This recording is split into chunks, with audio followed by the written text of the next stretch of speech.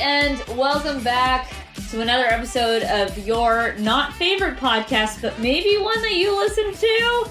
Yes, that's right. It's Batter's Box Office. Hi, I'm Heather, and that's Maddie, and we're here today talking about an actual good movie that I really, really liked, but we'll get to all that in a minute. It's Moneyball, because, Black Friday just happened when we're recording this. We just got through with a very capitalist-heavy weekend, and it gets you thinking about money and business and the trickeries that are involved with that side of baseball that they did an excellent job, in my opinion, of depicting.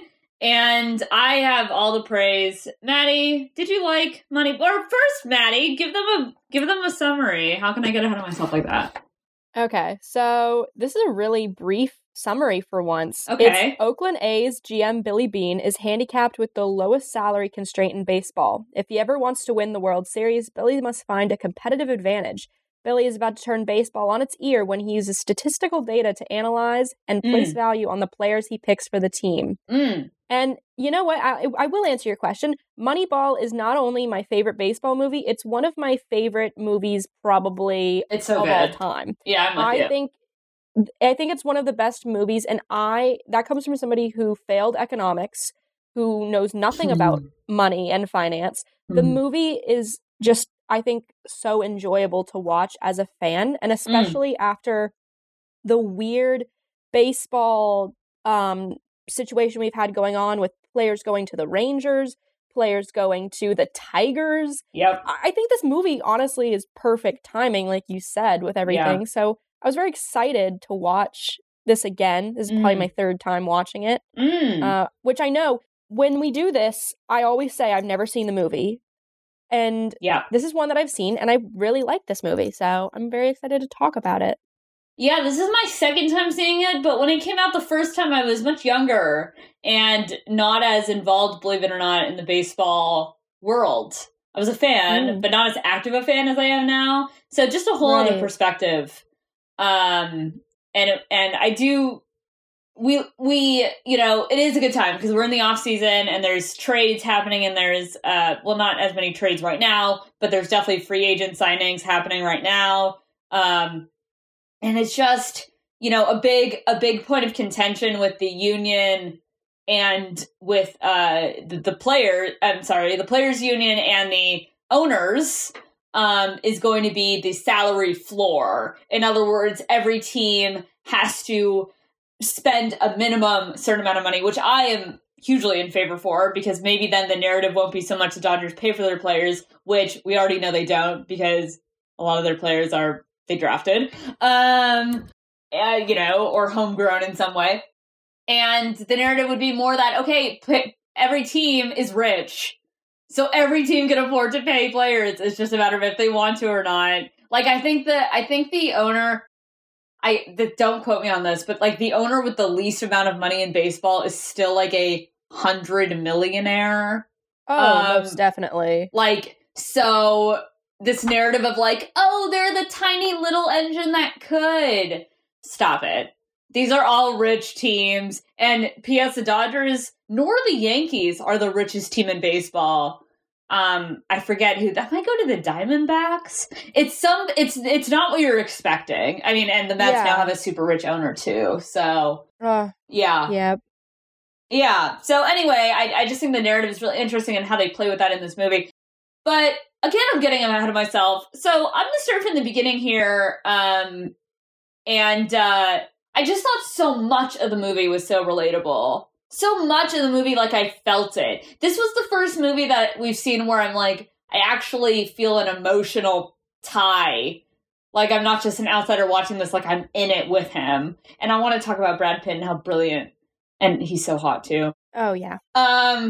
He's so brilliant and gorgeous. Yeah, let's get that out of the way real quick. No, he deserves. No, we have to put it. No, we have to put it out there. Brad Pitt later. Brad Pitt later. First. Brad Pitt later. Brad Pitt later. Mhm. First. Hold your horses. I want to talk about the pain of losing the ALCS. That opening scene, before we even really get into Brad Pitt. We don't even know much about Brad Pitt yet. Just seeing Oakland lose like that was so... Every Dodger fan knows that kind of pain. And I guess the difference being like the Yankees were the big budget team and so are the Dodgers. But I really felt that.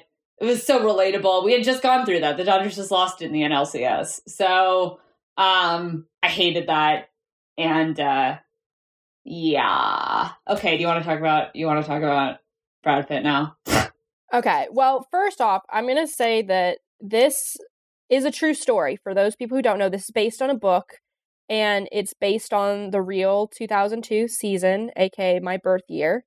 So I was just born when everything was happening. And also, as somebody growing up on the East Coast, West Coast baseball and kind of the narrative that this movie paints is very, like you said, it's really relatable, but it's also so unique that it wasn't highly publicized when you think about it. It's definitely something that happened internally, which I think in baseball nowadays, like, we overlook it.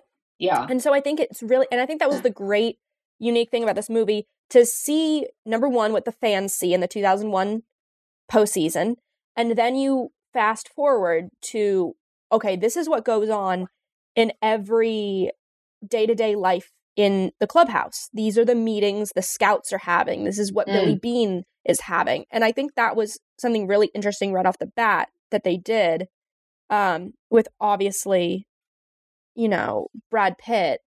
I think there couldn't have been a better casting, honestly, for Billy Beane than Brad Pitt in this. And deservedly so. I think this movie got 6 Oscar nominations or something. Yes. It got a few. And I think that was really interesting. Another thing I think we have to talk about right off the bat is the character Peter Brand, which Jonah Hill plays. So good. Brilliant player. The interesting thing that I did learn, though, about I think it was the first time I watched the movie, the character Peter Brand is not real. It's fictional. Right. And it's a collection of, I think it's one guy in particular, I don't remember his name, but he went kind of anonymously throughout the system. But I think Jonah Hill does a great job too. I feel like we just have to talk about the acting first before we even get into it, because I feel like the movie, for once, when we're talking about a movie, we're not confused. I feel like we both understood the movie all of the plot. So that's always good. But yeah, no, both of them are really interesting. This movie was very quotable to me. There were so many. I think the script writing was insanely good in this movie. Yeah. In the opening, after the opening scene of them losing, we get shots of Billy Beane on the phone with multiple other people. And they say a line in particular where they were talking about, it's like we're a farm system for the New York Yankees. And I was like, I'm really glad we're getting a Yankees villain movie. I've been waiting for a Yankees villain movie for so long as a Mets fan that this movie was perfect for me going into it. Yeah. Right. It wasn't, in a sense, I guess there was a theme there of the big boys with the lots of money, although they didn't talk about the Dodgers, oddly. I think the Dodgers might have been broke back then. The Dodgers went through a period of bad ownership. And to this day, the price to park in Dodger Stadium is still affected because of it. But they talked about the Red Sox and the Yankees, in that context of having a lot of money. But I have yet to see a movie. Maybe there is one where it more attacks the Yankees. I haven't seen that yet. This one was more about him actually at the beginning wanting more of a budget and not getting it. And wanting to be more like those big market teams and being frustrated because of it. But yeah, to go back, so I just want to talk about Brad Pitt, if I may, because he is so gorgeous. I thought Billy Beane was gay, but maybe I'm confusing people.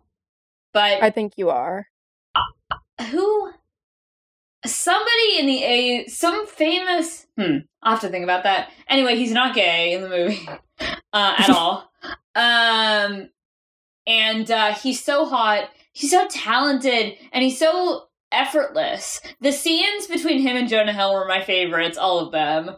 I just think they have such a hilarious dynamic. There was a sexism at the beginning, in the war room in that scene when he's making everybody mad by not wanting to go for certain players and wanting to get others.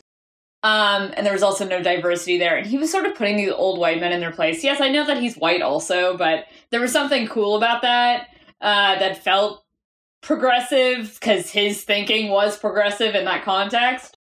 And I just want to say I fucking love Jonah Hill too. He was an econ major, he said, and I was an econ major, so I understood a lot of this in that way, and I understood them.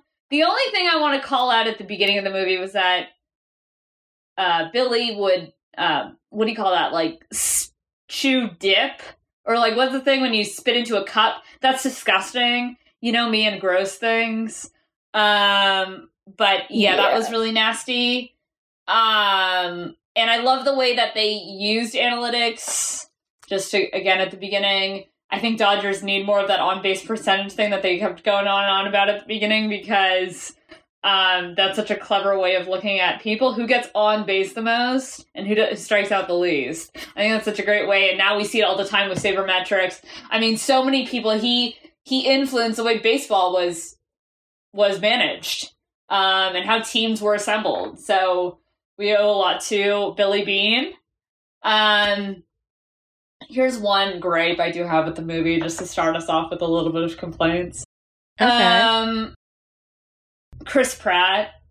So we obviously have our problems with Chris Pratt because he's an asshole, and we've learned that. Should I be saying this, like, in the public? Can I get, like, blackballed? No, I feel like you could say it. Twitter already said it. Okay, so like, everybody... Yeah. Yeah, but if I want to, like, if I'm an aspiring television actress and writer, should I be saying that Chris Pratt is an asshole?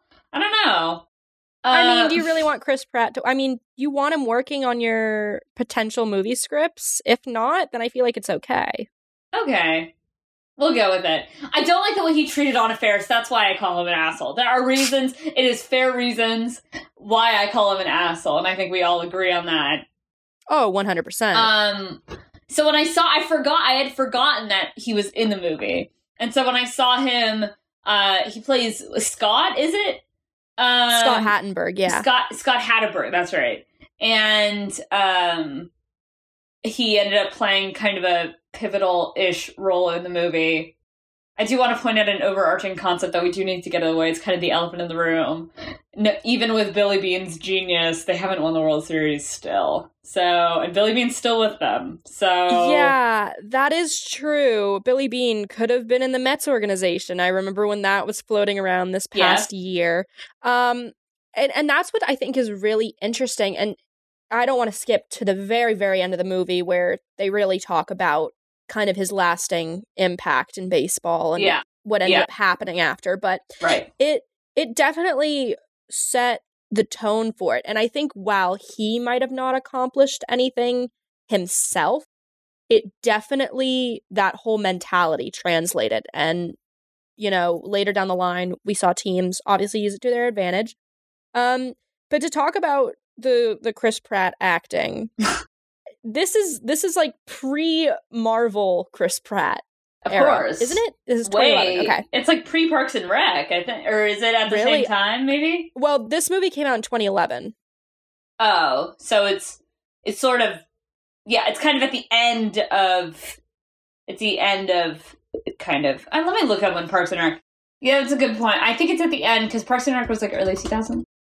Well, that's interesting. I really think it's interesting when you look at how they casted like comedic guys. It's like mid Parks and Rec. It's like the height of Parks and Rec. Yeah. But I still think that's really interesting why they casted two arguably like comedic rolled guys, Jonah Hill and him, in this drama. This is like this is not really a comedy movie. Of course, there's like funny one-liners that people have in here, but it is like through and through like a drama, historical fiction kind of thing, which was really interesting. And I think that was so perfect for this movie. And I noticed a lot just directing. I really want to talk about the directing choices too. Sure. Is that throughout the movie, when you see those one-on-one scenes like you talked like about with Jonah Hill and Brad Pitt, their chemistry on screen was really good.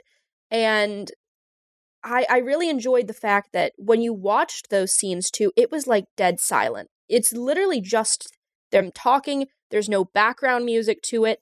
And I think in a movie where you're really trying to pay homage to somebody who's alive and talk about what they've accomplished, it was a really good choice. I thought it was directed very well. The best movie we've seen probably since. There wasn't a lot of plot holes, I don't think, because of how detailed the book was. And we've obviously had those problems. But one thing in particular, too, that I really liked is the focus on his backstory as well. So basically, for those who haven't seen the movie or don't know anything about Billy Beane, he was a really talented player in the early 80s, and he was approached by a lot of people prior to the 84 season. Draft. And the draft, And the Mets in particular were they were very interested in him. However, the big complication he had at the time was everyone thought he was going to go play at Stanford. I'm pretty sure it was Stanford, right? Yeah. College. And that ended up getting him passed over by a lot of teams. He went like 23rd, I think, in the draft when he could have gone number 1 overall.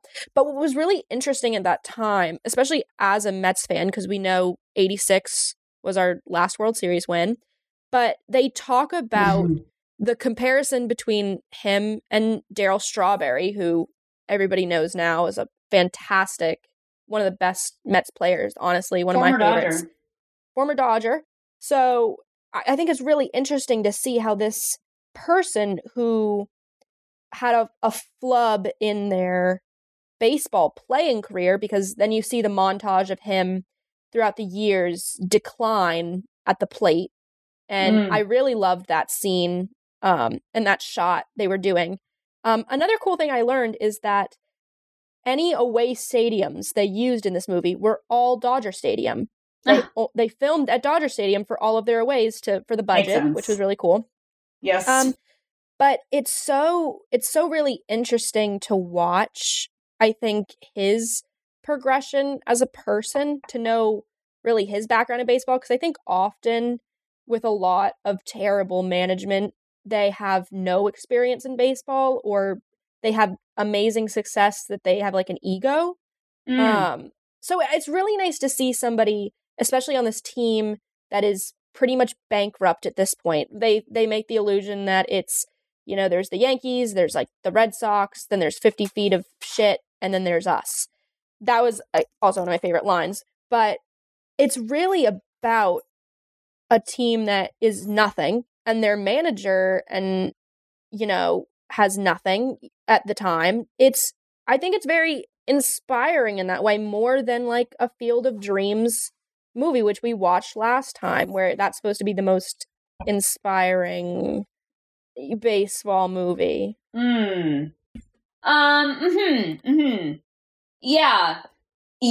First of all, I did not know about every away stadium was filmed at Dodger Stadium. It makes a lot of sense. Obviously locationally, because it's all filmed right here in Hollywood. But yeah,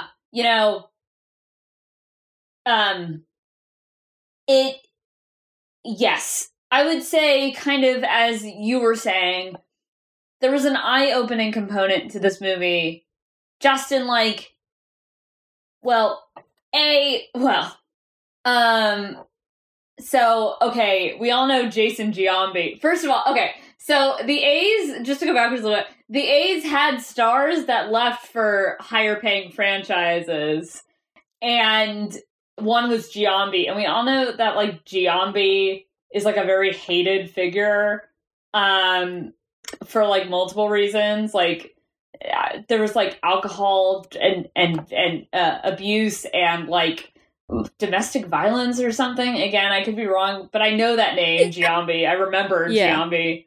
A lot of comparisons to him, and it's funny, like, in hindsight, you think about great players and Giambi never comes to the brain, but that keeps coming up.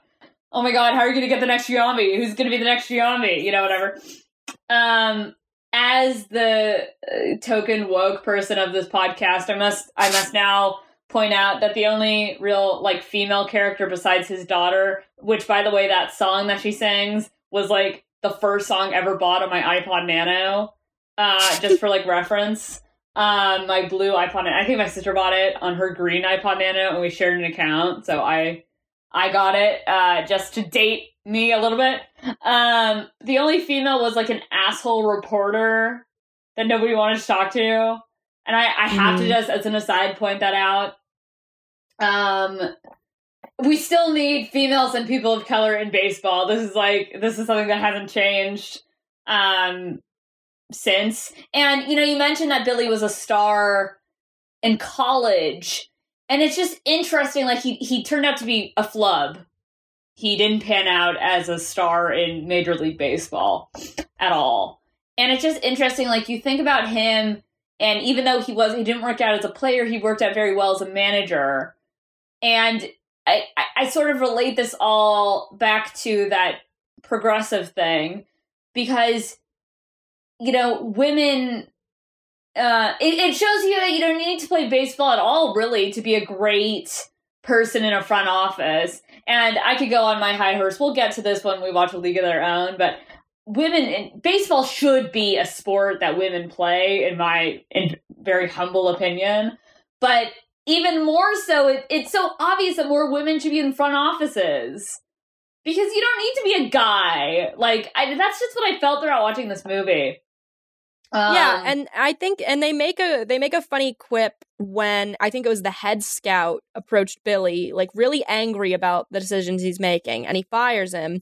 And then he walks into the room of, like, a bunch of employees, and he just points at somebody and goes, have you played baseball? And he goes, I played t-ball, like, when I was a kid. He said, right. Great, you're hired. Right. So, and they make another funny joke about, what's the term when you're a child? Nepotism. The nepotism of a lot of sports things. Specifically, I saw it a lot with the Mets, with the former owners, with the nepotism that went along with that. Somebody got a job. He made a joke about whose nephew are you and how'd you get your job at your first job. So right.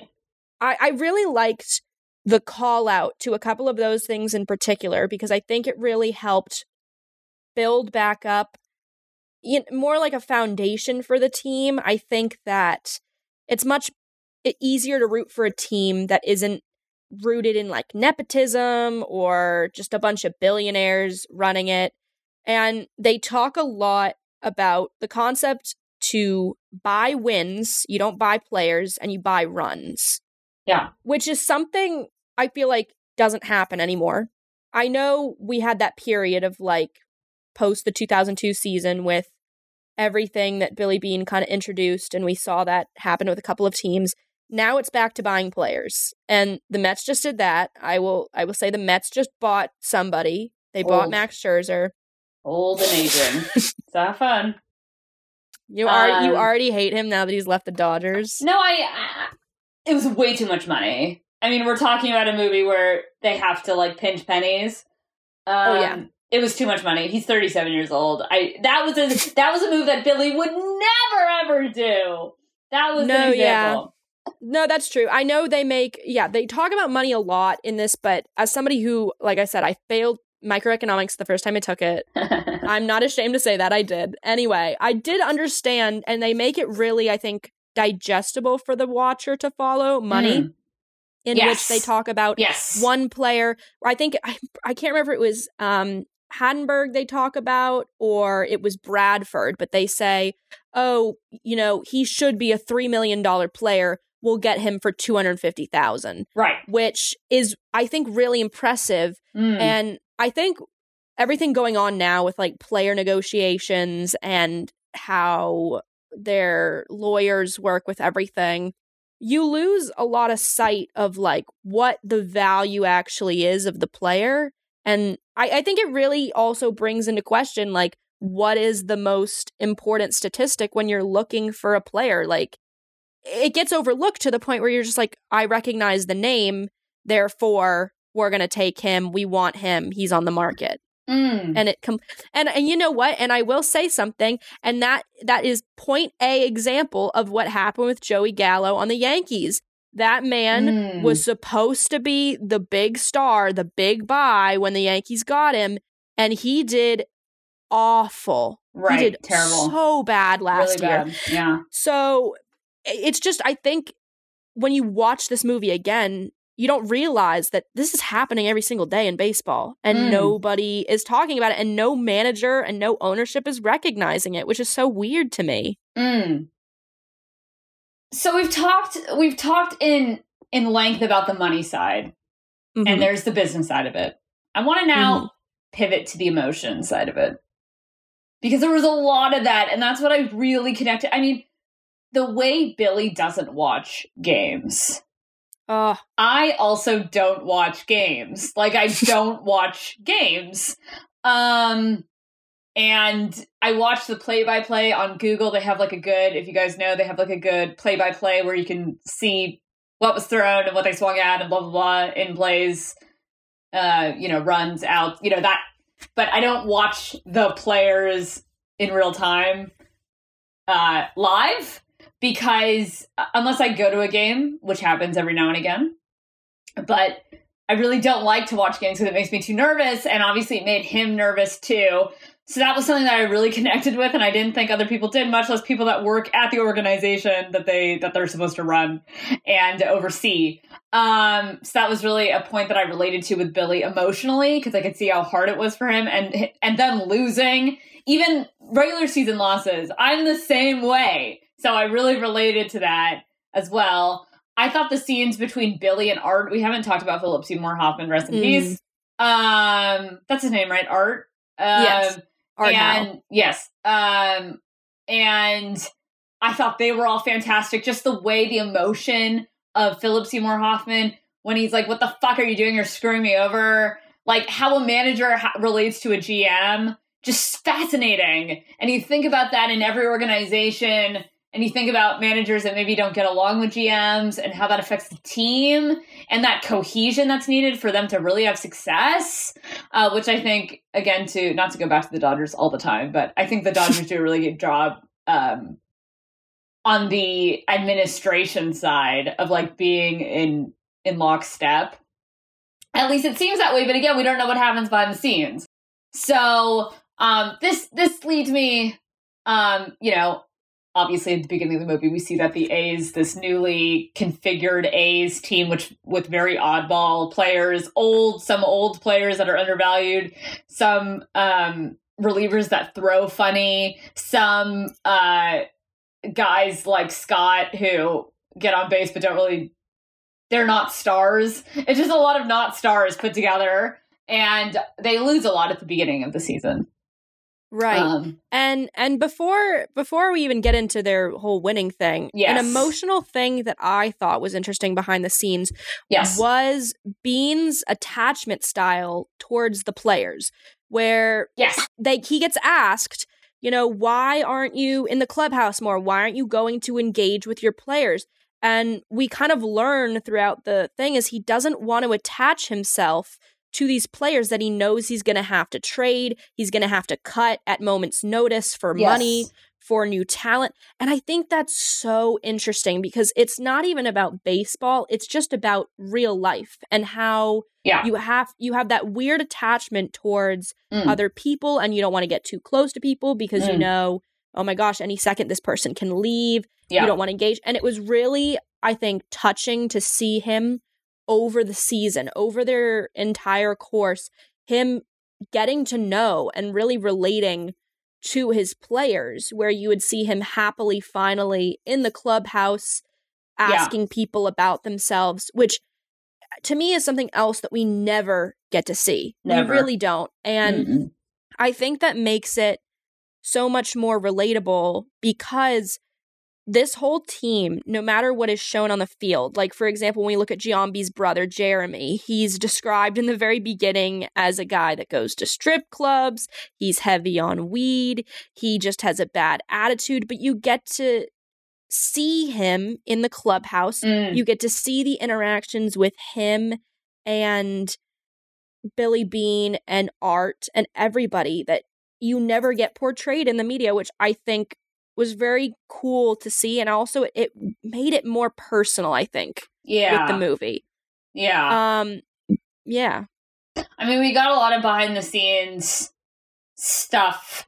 And I love Billy just like taking control with Jeremy Giambi and just like, stop. I mean, that was so cool. Just like an asshole put in his place. Like, we all love to see that. Oh, yeah. But as I was saying, so they lose a bunch, and then they win a whole bunch, and they set records for that win streak. But I'm sorry, I know as a Dodgers fan a thing or two about regular season win streaks. Yawn! I need more. I mean, who cares? As a fan of a sport where it's so, you just never know. Nobody thought the Braves would win the World Series this year. And I just think, like, it's such, like, we get so hyped at these regular season win streaks, but it doesn't matter. It doesn't. And you're completely right. And even Billy says it in the movie, where he was like, nobody's going to remember the fact that we had a 20-game win streak, even though it was the best. Was it tied for MLB record? It's not the record. I think the record is held by the 1926 Giants, who won 26 games in a row. But it's the AL record, I think. Yeah, I couldn't remember if they tied or won it. But yeah, he was like, nobody's going to care if we don't win the World Series. And I'm glad he brought that up. But yeah, you get so wrapped up as a fan of your team that you go on a 20-game win streak, it's everything to you, especially for a team who consistently loses and misses out on the playoffs. Like, it's a huge deal. And so, as a fan, in the moment, I would be so excited. But now, looking back on it, I'm just like, that means nothing. And it's sad, but that's pretty much how it is nowadays. When you play 162 games, 20 games is nothing. And we can just look at the Atlanta Braves this past year. 20 games was nothing. They sucked for like 2 whole months. And then finally, and now won the World Series. So. Okay, so I have an answer in terms of win streaks that I just Wikipedia'd. Perfect. It's not 1926 Giants. It's the 1916 Giants, which won 26 games in a row. And then, of course, we recall this. The 2017 Cleveland Indians won 22 games in a row, which beat the A's 20. Oh, and actually, the 1935 Cubs won 21 in a row. So it's not. But the 2002 A's did win 20 games in a row, so it's not. Wow, and then they lost to end that streak. The first defeat was an 0-6 loss to the Minnesota Twins. We didn't see that in the movie. I know. That sucks. They got shut out in a lot. That sucks after having won 20 in a row. Yeah, I want to say as part of that win streak, though, it cannot go unnoticed that, of course, Billy didn't watch the games, and his kid told him to go back because they were up by 11 runs. And you never go back. You never do anything to fuck with the jinx. The jinx is real. We've all been there. You cannot say... I feel like every single movie, when a kid tells you to do something, never listen to the kid. Every single time the kid will be wrong. There has never been a smart child in any single movie I've ever seen in my life. And that's just how it is. Yeah, I remember, like, I cannot, my mom will be like, aren't you excited? You know, in the middle of like a big Dodger win. I'll be like, no, game not over. Shit happens. And shit did happen. They blew an 11-run lead, but then they ended up winning in a walk-off home run by Scott, our friend Scott. And that was their, I guess, it was either their 19th or 20th. That was their 20th win, I think, of the 20 win streak. But I just felt that so hard. I mean, I felt that jinx. Everybody, we all know jinx. We've all been there with the jinx. Yeah. So I think we're closing in on the climactic moment of the movie. Of course, we're closing in on the playoffs. Mm-hmm. And I guess we'll just dive right in. So they lost in what I believe was the ALDS. So in other words, a division round of the playoffs. Yep. The A's did. And that hurt. That was like an oof moment. That was a cringe moment. I felt the pain again, as I did at the beginning of the movie. It sucks so hard. And of course, like, you know, since 2002, we think of small market teams that have won the World Series. Kansas City Royals won it against the Mets? That was that year, 2015. Right? Yeah. Don't remind me of that one. And then, of course, you know, the Indians came really close, but didn't win it in the year that the Cubs broke their streak. And then the Angels won it, I think, in 2002. Yes. And that was the Angels' year. Yes, that was the Angels' year. So that was the year that they won the whole World Series. So that's a smaller market team. So, or kind of a smaller market. They claim to be Los Angeles, or not. They're Anaheim, which is a small market. Anyway, you know, so we have seen it, and Tampa very nearly won it a few times in that time span, which of course we know famously is a small market team. Toronto came close. So teams have come close. I'm thinking, for some reason, only American League teams come to mind. There are small market, I guess. I think it's just because the National League is so big East Coast cities that it's really hard to be like small market. Like NL East is Washington, another New York. Philly is pretty big still. Atlanta is, I mean, it's like mid, that's big. I would say. Well, I would say it's like mid. I don't know if it's like the biggest, but I don't think the South is very big market. I would say, I mean, like Pittsburgh is small-ish. The Pirates, you got, let's see, the NL Central. Milwaukee is a kind of a smaller market, and they have come close in years past. And then, yeah, so you have a few here and there. I mean, like San Diego, kind of, you can like sort of say ish.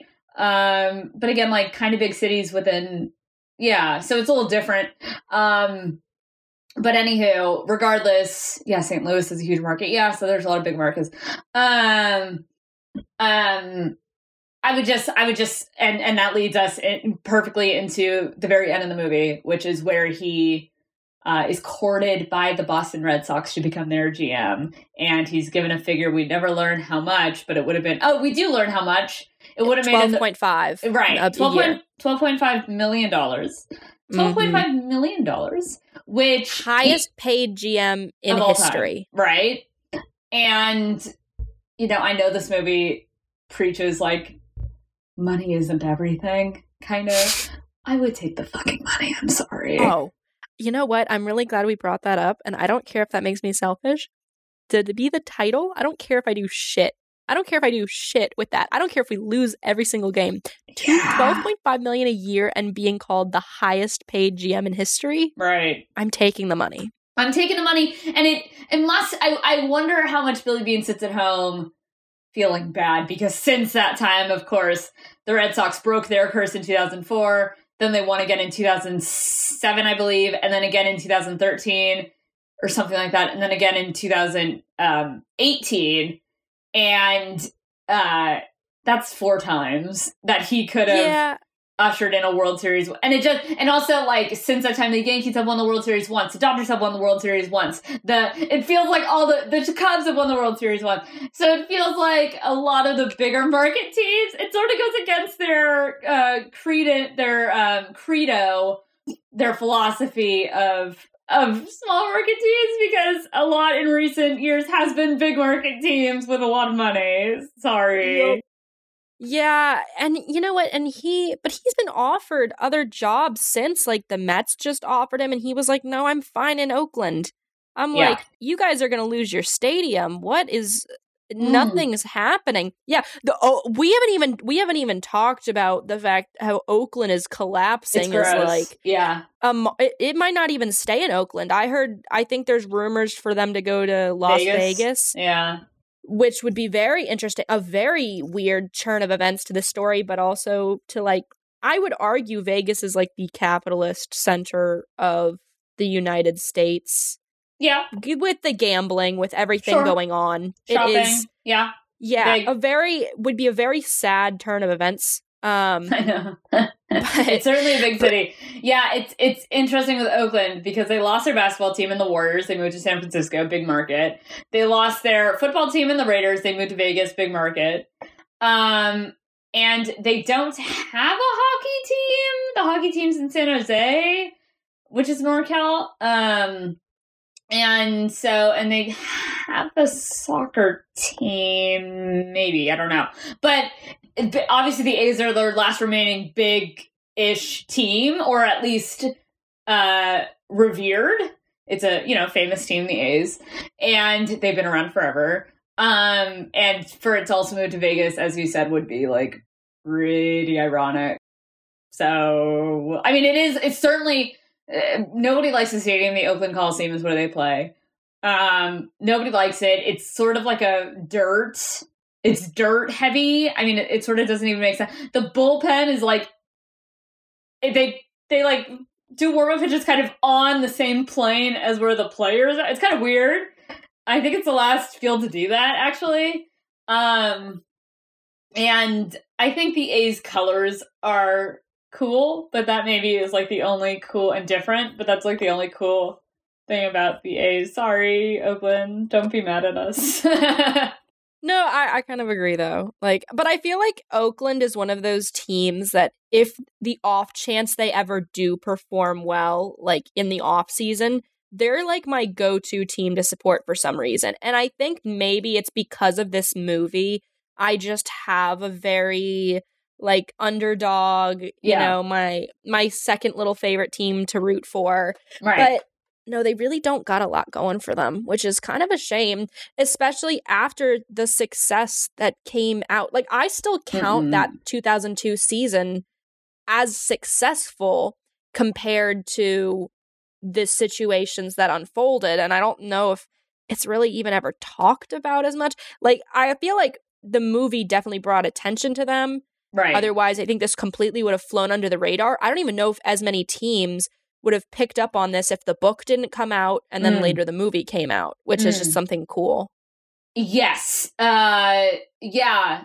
Maybe. I mean, Billy Beane is they do have star power on the A, like, don't be mistaken. Obviously, the Dodgers beat them in the World Series in 88, but then they also won the World Series in, I believe, 89 and 90. And so they do have World Series winners. Dennis Eckersley is a very famous closer. We see now they have third baseman, whose name escapes me right now. They do have star power on the A's. And they're always like in the playoff mix. Somebody's there, and they're never bad. They're just, I mean, right now they're in a division which, like, Texas spent a lot of money. The Angels, people think, are a factor. They never are. The Astros are always going to be good, even though people hate them. And they're cursed. Call them a curse. And so they're in kind of a tricky situation divisionally. But yes, I was going to say, to your point, there are a few teams that if they won the World Series and didn't beat the Dodgers to get there, I wouldn't feel resentment if they won. And there's only a few teams like that I feel completely emotionally neutral about, that I'd actually be happy for them if they won the World Series. Unless they were playing the Dodgers in the World Series. And one of those teams is the A's. I mean, there's a few teams. Cleveland, I want their drought to end. Unless, of course, it was against the Dodgers. Tampa, same thing. I feel a certain way about Tampa for some reason. You know what? As somebody who grew up in the Durham area, the Tampa Bay Rays are my second favorite team. They are. Okay. I love the players on the team. The players on the team give me this energy, like Oakland A's 2002 energy. Okay. And I love seeing them play. And I think that's really important, is that this team, this is basically the ragtag team at the time. You get your Justice, the veteran who everybody thinks is washed, but he still is there. The person, Chris Pratt's nerve damage guy we got going on. The weird throw, and yes. I think it's really interesting. Also, something we didn't talk about was the fact that because Hatteberg can't catch anymore, his arm is completely shot because of nerve damage. They put him to play first base. Right. And he has no idea how to play first base. Right. And he, in spring training, when we get the scenes, he's doing the Max Scherzer, like yelling at yourself before you start running and doing all those things. He does that. Yes. And the progression of him learning first base was very interesting to me. And the idea of a player having to switch positions, because it was seen at first like this big deal, like you can't switch positions. I think that's stupid. And I think we should see that more often. And we see it a lot in the outfielders. I saw it a lot in the Mets. We had people who never played center field playing center field. We had people who were left fielders playing second base for some reason. So I don't know at the time, I don't know if this has changed since, but I don't think it should be taboo to have your players switch positions, at all. I think it's actually kind of cool, and I think it makes them more unique and more, helpful as a player, especially you're going to get traded or you need to make money off of them. They're a versatile player. Yes, obviously we see that, I think, since Billy, that's also been a technique employed, is versatility. The Dodgers use it all the fucking time. Chris Taylor, Kike, last season, Gavin Lux was a infielder who played center field, which is just an interesting, especially to do with young players who still have speed and strength. It's a very kind of interesting tactic to employ in certain circumstances. Sometimes it's smart, sometimes it's dumb. It's just a matter of how talented they are, really. But I do think it's clever to use players in different ways. They're being paid a shit ton of money, so might as well be flexible in that way. So we're kind of at the end of the movie. I just have one confusing moment.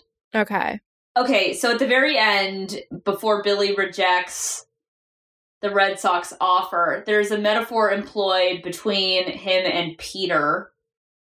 And it's the guy who wouldn't round second that Peter was showing to Billy on the screen. He wouldn't round second even though he hit but then he did this time round second only to hit a home run. I think that I didn't understand the metaphor. I think it meant when you go for it, good things happen. I think that sounds about right. I would say that is the metaphor. It's very, they use, while the dialogue is good, they do use some complicated references sometimes that I didn't get. Maybe it's just because I also was born at the time this was happening, and so this is kind of very repressed knowledge that I have. But I would say that metaphor is pretty accurate with everything going on in the movie. Okay. Well, good. If you guys at home know more succinctly what that metaphor means, make sure to chat us and DM us on social media. I want to know. Because it was a long thing. He was showing a video of a guy who was bigger and wanted to run second, but then went back to first only to realize he hit a home run. And I didn't understand it. Anyway, that's the part of the movie we're talking about. So let's go right into, we gave you guys a good little synopsis of Moneyball. we'll give it our rankings and stuff, but all in all, I just want to say it's such a fucking good movie. And it's so intense. You're like in it with them. You can't stop. You can't put it on pause. It's on Netflix. So it's very accessible. Maddie, any closing thoughts? No, other than I would say it's a must-watch movie. I would say it's a must-watch. And I think it's really a good movie to know if you're interested in a lot of like early 2000s baseball history, because you see a lot of players who get a second chance. It's like going to like a adoption shelter, and you see all like the old dogs or like the ones that have like something wrong with them, and they're all in like a little team together. I think it's really cute. I think it's definitely it sends a stronger message than some other baseball movies, I think. Yes. And it also teaches you a lot about the 21st century baseball and how it's played with sabermetrics, how a player is valued, what it looks like behind the scenes, because it's so secretive nowadays, like nobody wants to talk about it. So yeah, I think it's definitely interesting, especially if you're interested in that aspect of baseball. I haven't read the book. I kind of want to read the book. I might get to it. You should. But I think they do a really good job with this movie. I think the acting is phenomenal. I think the writing was really good. So it was it was nominated for a shit ton of awards if you go on their Wikipedia page. It didn't win any Oscars or Golden Globes, but it got nominated like 6 times each, including Jonah Hill, Brad Pitt, the movie. Aaron Sorkin wrote it. I didn't know that either. I didn't know that. Yeah, he's very talented. If you guys like West Wing. Couldn't think of the name. Philip Seymour Hoffman obviously is fantastic too. So yes, my closing thoughts are great movie. Love it so much. So in it. Was so entertained, even having watched it already. But as I said earlier, it's depressing as hell. That Billy and the A's still have not won the World Series since the movie came out. We're in 2021. It's almost been 20 years. Billy is still there. The A's are still a small market team and still always knocking on the door.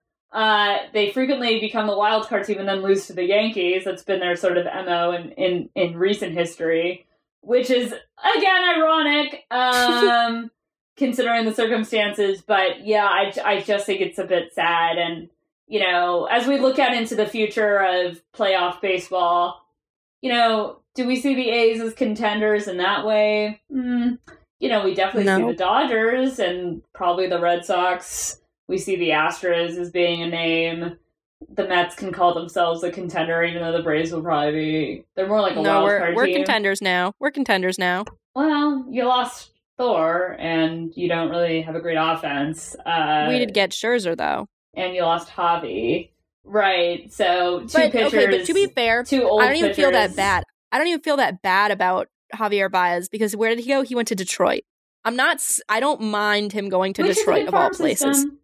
I know. I don't mind it. I don't mind at all him going to Detroit. If anything, it's better than anybody else. I'm not mad about the trade. I can't even be mad about the Aaron Loop and Noah Syndergaard to the Angels, because I really have no beef with the Angels. I like Shohei Ohtani. I like Mike Trout. Well, we know that. We know that. Yeah. But it's, you know, it's okay. I'm shocked, actually. I didn't know if you were going to be I don't know how the California rivalries go on. I didn't know if you were a big athletics hater. It's one of those things, like, people want to make the Padres and the Dodgers a rivalry. They want to make the Angels and the Dodgers a rivalry. They're not. The only real rivalry in California that's very real is the Giants and the Dodgers, and that's actually legit, and people actually care. It's just the media trying to, like, create narratives that don't exist. I think it's insane that California has 4 teams. I just think that's absolutely nuts. Is it only 4? Let's see. The Angels, Oh, no, Padres, it's 5. Yeah, I think it's 5. The Angels, the Padres, the Dodgers, the A's, and there's definitely another one. Shoot. I'll have to think about it. Maybe there is only 4. Did I say the Giants? The Dodgers, no. Giants, Padres, A's, Angels. 5. Yeah, 5. It's 5. You guys could be your own little league. California League. I mean, that is what it is in basketball. It's like a Pacific. Yeah. Yeah. 5 fun. But yeah, right. So that's my closing statement, that it's a really good movie. It's depressing that the theory hasn't worked to the extent that I'm sure Billy Beane would like. He's a very competitive guy. I'm sure he's been really upset over these last 20 years, but he'll keep at it for as long as he can. And he's certainly a Hall of Famer when he hangs it up. So good on Billy Beane. He's hot. Kind of in real life, but also more so Brad Pitt. And young Billy Beane also was like pretty good looking too, so they did a good job. Yeah. They definitely made him Hollywood attractive. Okay, Maddie, what's your favorite scene?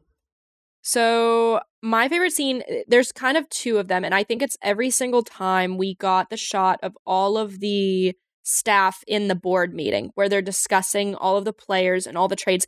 I love the dynamic between Billy Beane, all of the old men, when Peter finally comes in and gets involved with it, specifically the scene where he starts going on his little speech and he points at him and he goes, am I supposed to start talking? Like, what's the deal here? He doesn't understand the atmosphere. I love seeing behind the scenes stuff like that. I love the debates and the discussions that go on between how a player is chosen.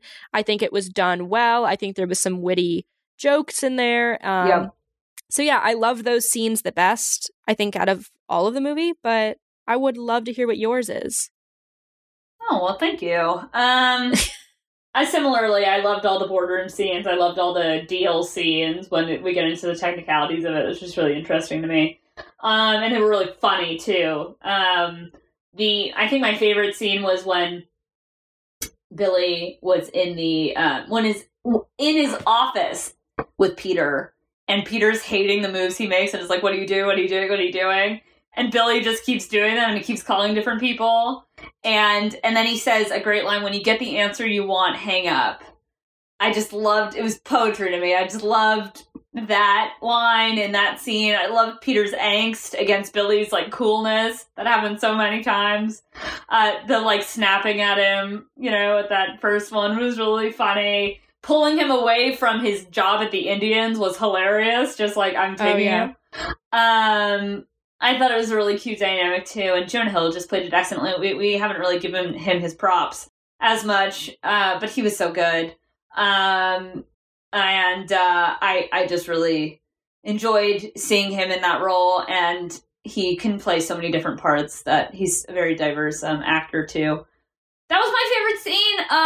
So we'll wrap it up with rankings. Maddie, out of 10, what are you giving it? So we've already said, like, by far, this is my favorite baseball movie of all time, probably. I love this movie. I love pretty much everything about it. The kid, I feel like every single time in a movie, a kid always annoys me. And the daughter was like, she was like, okay, but she was like preteen. She was like preteen angsty. The fact that she called him and was like, you're gonna do so good if you watch the team. No, I also didn't really care about her singing. I just have no interest in the daughter. I think it was whatever. So I think maybe if the daughter was not in the movie, even though that she was a real person and probably did have an important aspect on his life, I could have done without her. But otherwise, movie's shot great. The script is great. The acting is great. I love the story of it. I love the message of it. So I would probably give this, I don't know if I should give this a 10, but maybe a 9. I don't know if I should give it a 9.5 or a 10. But it is my favorite. It's in my top 5 favorite movies, period, probably. Yeah, I'm gonna give it a 9. Like you, the daughter annoyed me, although, like I said, that song is such a, like, my sister loved that fucking song, and so it got, like, one of those, like, annoying, like, the Pharrell song, Happy, like, how that song you just hated after a while because you heard it too many times.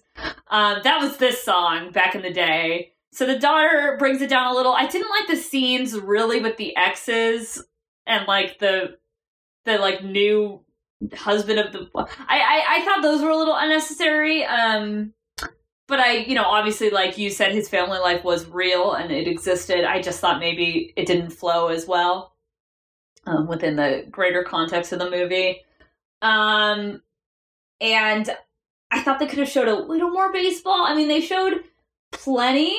Like we saw, we mostly heard about the winning or the losing. We didn't see it a whole bunch. I mean, we saw a little bit in montages. But, you know, I love just seeing baseball. That's what it's all about for me. And they do it a lot in some of my other favorite baseball movies that we'll be seeing later on in this podcast. I'm thinking of 42. I'm thinking of League of Their Own. So there's a lot more baseball played. This one had it a little bit. I would have also liked to see more Philip Seymour Hoffman. Like, we kind of lose him towards the end, like when they're winning, and we lose him. Like, what's his perspective on when they lost the ALDS? I would love to, you know, or like a little more scenes with him involved. So, but overall, I mean, that's just being really nitpicky at the end of the day. I really enjoyed the movie. I give it a 9 because I think I want to leave room for like the ultimate. That's what I'm thinking. Yeah. Yeah. So I'm gonna give it a 9, maybe even 8.75, just because of the factors I mentioned. But it was really, really strong. It might even be the best movie that we watch in the length of this podcast. I don't know. See, the difficult thing is I really love the drama historical baseballs. Yes. 42 is also my second favorite. So those that you're going to see that trend where I didn't care about Field of Dreams enough. No. Shocker, I didn't care about it anyway. But the movies that have, like, I think a real strong message or it's something real that happened, I feel like I have more of a connection with it. It feels more baseball. I feel like more like a fan when I watch it rather than some ghosts that play in Iowa. Yeah. So I'm very excited for those. But in the grand scheme of baseball movies, this is the one rare few of the movies that I have seen prior to us watching it. And so it's nice to rewatch it. I'm glad we did. It is. And I think we have a lot of good movies to come. That concludes Moneyball. We don't know what we're doing next week because, as normal, we don't talk about things until the last minute. It's been crazy with the holidays, guys. Forgive. It's been crazy. We're recording this literally on a Wednesday afternoon, so be chill. We're doing the best we can. I have a dermatology appointment, so we fit things in when we can. Wish me luck on my moles. That was a aside for the audience and for Maddie. I'm sure my moles will be fine. Got to get my moles checked. But yeah, we hope you enjoyed Moneyball as much as we did. So there's high rankings to be had. Let us know in the comments of social medias if you like the movie or if you have your own critique. We'd love to hear. We don't know when this episode will drop, but you'll hear it when it does. And again, we will do, the movie is definitely a surprise because in the like shared note that we don't have a movie picked out yet. We need to talk. But thank you, Maddie, and thank you guys for listening in. As always, we love you so much. If you like this podcast, tell your friends about us. We are on Spotify, but then we have our own website, www.appletalknobach.com. We're on Instagram, Twitter mainly, TikTok. We are going to get up and running probably in the new year, so look out for that. We have articles. The articles have been a little bit sporadic as of late, but again, the holidays has kind of thrown us off combined with the off season. But I think if you guys remember Ben from last time, Ben's article dropped yesterday. So go check that out. If you would like to message us individually, go ahead and do so. We'd love to hear from our fans. And again, tell your friends about us because we want to keep going and doing this. And maybe one day making money from it would be like really cool. And with the theme of Moneyball, you know, we are also a small market podcast. So help us get off the ground. Help us be Brad Pitt. Help us be Brad Pitt and Jonah Hill. You know, some people call Heather and Maddie the Brad Pitt and Jonah Hill of baseball podcasts. And I would say so, yeah. I would say I'm Brad Pitt. Called it. No, I'm probably Jonah Hill. You're probably Brad Pitt. Yeah, I didn't. After I failed economics, I am so not Peter Brandt. Maybe I'm the anxious, neurotic, and you're the like cool, chill. That makes more sense. So that's this episode. Thank you guys so much for joining us, and we'll be back next week or maybe in a week and a half. I don't know whenever this drops. We'll have to talk about it. I love you guys, and we will see you next time. Thanks for listening to Batter's Box Office, I think this is episode 5. We'll see you for episode 6 in the coming weeks. Bye! I don't know why I waved. Bye! This is audio only. Okay, bye!